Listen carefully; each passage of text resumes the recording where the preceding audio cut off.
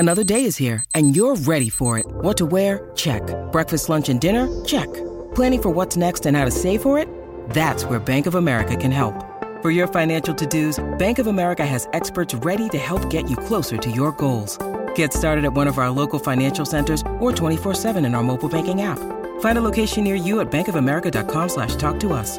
What would you like the power to do? Mobile banking requires downloading the app and is only available for select devices. Message and data rates may apply. Bank of America N.A., member FDIC.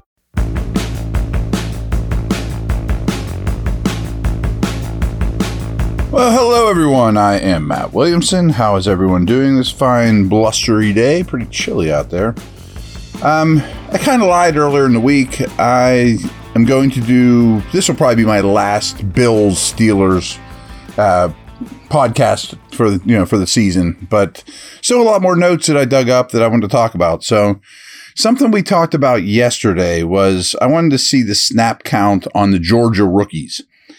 And I feel like both have kind of hit a wall, that they've been asked to do a lot more at the NFL level, which is the case for all rookies, but especially for them, than they did in college. And it's definitely true. So here's what I found was Broderick Jones, played the most preseason snaps of any Steeler player. He played 141 snaps in the heat in the preseason.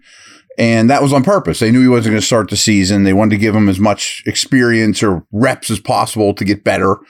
I understood that. I mean, I'm not being critical. I just think that these guys have both hit a rookie wall. So he played 141 preseason snaps. Then he played 766 regular season snaps and the entire game on Monday.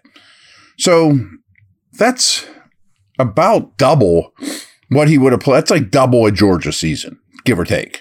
And the same is true for Washington. If you paid attention to him as a draft prospect, Brock Bowers and him split time. So he wasn't even on the field all the time. Plus with both these guys at Georgia, when they're winning 50-0, they put the freshmen in. And, so they don't play every snap of every game against bad teams too. So the workload that these two have had is basically double what they were asked to do at any point of their college career, let alone high school. But Washington played 72 preseason snaps, which is a lot, 509 regular, and a playoff game.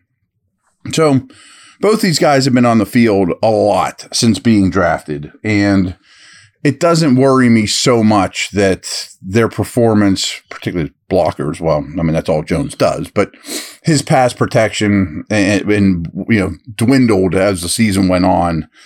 I think that's to be expected and not such a terrible crime. I don't have the percentages, but rewatching the game, we talked about going into the game that I would not have blitzed Allen very much. I would have dropped 8 a lot. Well, they disagreed with me. They blitzed him quite a bit. And I understand that they didn't have Watt and they wanted to get home and, rattle him. And all in all, through the air, he didn't torture you, but it's not the approach I would have taken. I said that last week, but they did blitz him a lot. This, we talked about it coming in, that the Bills used a 6th offensive lineman, the second highest rate in the league. In this game, 1/3 of their snaps was in jumbo, had 6 offensive linemen on the field. That is a huge number. Like they were second with 8%, let alone 33%. And some of their most successful, like if you just look at success rate, like how successful they were play after play, their best personnel groupings were in 12, with 1 back, 2 tight ends, or 12 jumbo with 1 back, 2 tight ends, but one of those tight ends is the extra lineman. So what does that tell you? They know the Steelers are either a base team or a dime team. Well, they wanted the base. They want those, frankly, bad linebackers on the field. They, with the depth the Steelers were getting at safety back for this game, they didn't want a bunch of defensive backs on the field. They wanted the big, heavy guys, and it worked. I don't know if we talked about this, but they highlighted it on the broadcast, and I thought it was good stuff. And I did mention that Cam Hayward looked like Cam Hayward for that final game, which makes me sleep easier for the offseason, to be honest with you. But I did like that their on-off splits that they talked about on the air, that if Cam's on the field, throw it. If he's off the field, run it. Now, this isn't revolutionary. This isn't reinventing the wheel. But I think it's something we need to be conscious of looking back at games, as well as, you don't want that to be the case going forward. It's kind of like the whole don't play nickel enough situation. Like, if you do this, then we're going to do this. If you do this, we're going to do this, and neither one you really have an answer for. That's not ideal. And one thing they did that I thought was also why I'm having these conversations is I love teams tell you a lot about the Steelers by how they game plan around them. So one thing that they did is they had him not only in the slot, Diggs, but they had two people outside him. So he was the third guy in from the sideline. And, a lot of tight ends and Shakir were lined outside of Diggs. Well, why'd they do that? To try to get him away from Porter. Because fear is a strong word, but they wanted to avoid Porter. That's great respect for the rookie corner. That's exactly why they did it. From their perspective, they got hit hard, real hard, by linebacker injuries. And, as Steeler fans over the last 6 months, you guys saw how bad it could be when your linebackers are decimated with injuries and you're pulling dudes off the practice squad or off the couch in Miles Jack's case. Well, it was a huge problem for the Bills, and the Steelers did exploit it well as that game went on. And I'm curious, just for the Chiefs game, will they have these guys back? But the term I heard, the term I was using was their defense was kind of holding on for dear life. That the longer that game went, the Steelers were ripping their linebackers apart. Been there, done it. It's a helpless feeling, of course. Give the Bills credit. They were outstanding in this game, efficient, not mistake prone at all on 3rd and 4th downs. I thought was a key. Should have brought up, right after the game, but money downs or weighty downs, as Tomlin likes to say. The Steelers greatly won the special teams battle, but got crushed in the turnover battle. Batted passes. They were a big deal. They hurt the Steelers quite a bit. I tend to think that's fluky, but maybe it's a Rudolph thing. Maybe it's, the pitcher that's been around the league. You find out some of his tells. Maybe there's something that they caught on to for batting down passes for him. Something just to keep an eye on.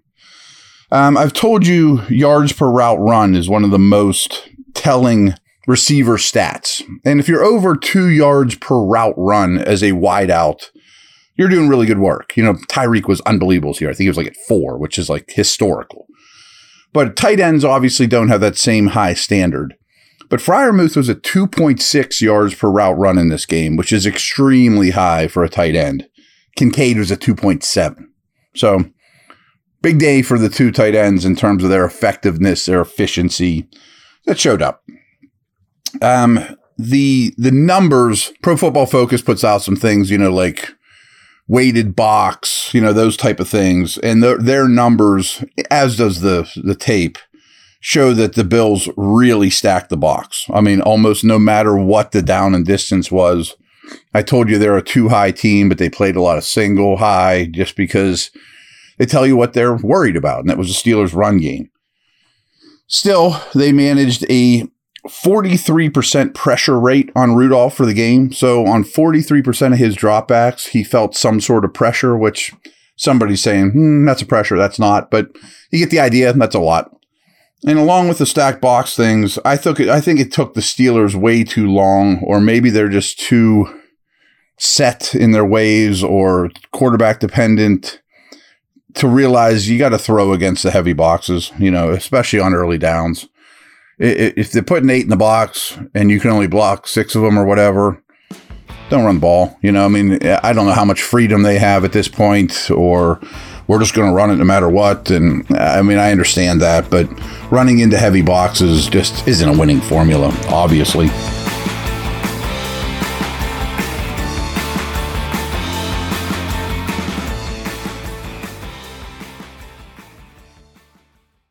With NFL playoffs here and the NBA season rolling along, BetOnline has you covered with all the up-to-the-second odds, news, and scores. With additional odds, lines, trends, and info from both desktop and mobile, you can access the world's best wagering information anytime. Head there today to get into the action and see all the updated odds. Remember to use our promo code BELIEVE, BLEAV, all one word, all caps, to receive your 50% welcome bonus on your first deposit. BetOnline, where the game starts.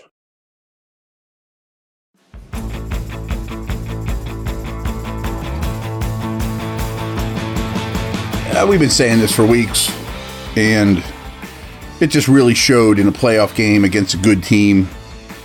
The back seven of the Steeler defense, horrific tackling, old, slow. I mean, Michael Walker and Peterson and KZ and, I mean, not Porter, not not Minka, obviously. I love a Landon Roberts, but as a whole, just too old and slow on the back seven, and it gets exposed against the Kincaids and Diggs and Josh Allens.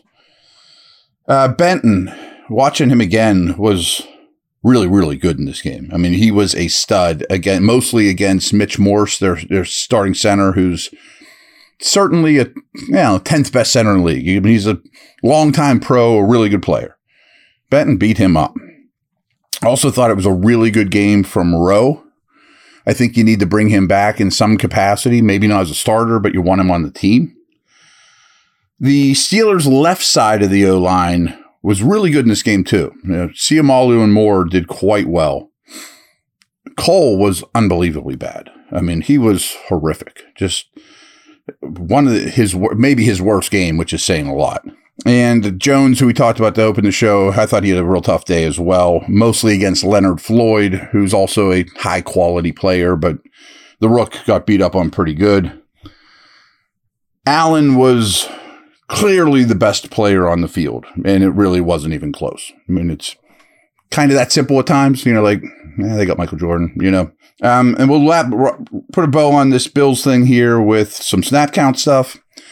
They snapped the ball 66 times on offense. The receiver distribution was 59 for Pickens, 56 for Johnson, 28 for Austin. Remember, Robinson got hurt. Robinson was there for 26, though. Boykin for 10, who took over some of the Robinson blocking tight end duties. Speaking of tight ends, Freiermuth played 44. Washington just 23. Hayward 16. Williams 2. Harris outsnapped Warren 38-28. Defense, they only played one more snap than they did on offense, 67 snaps. Cam was out there for 55 of them. Talking about the run pass, the run or not run when Cam was out there. Really good game from him. Again, I'm going to sleep a lot easier this offseason with Hayward's last performance. Ogunjobi, 50. Benton, 33. Probably should have more in hindsight. You could say that about every game. Watts, who's I'm a fan of. I thought he played well again. I thought he had a really good year. 13. Adams, 11. Loudermilk, just 4. Highsmith played 65. Golden played 51. Herbig played 20. Only had 9 pass rushing snaps, though, from what I gathered. I think you need to get Herbig out there more. Roberts played 41. Walker played 28. 26 for Jack. 23 for Robinson. The safeties, Minka played every snap. Rowe only missed 10. KZ only played 20.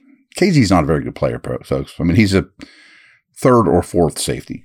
Peterson only missed 1 snap at corner. Porter, as you remember, got injured, but he was out there for 49 of them. Wallace for 36. Sullivan for 20. And Pierre for 2. So that's a wrap on Steelers Bills. I have a new article, should be up today. Go check that out, and we'll talk about all kinds of good stuff going forward. Over and out.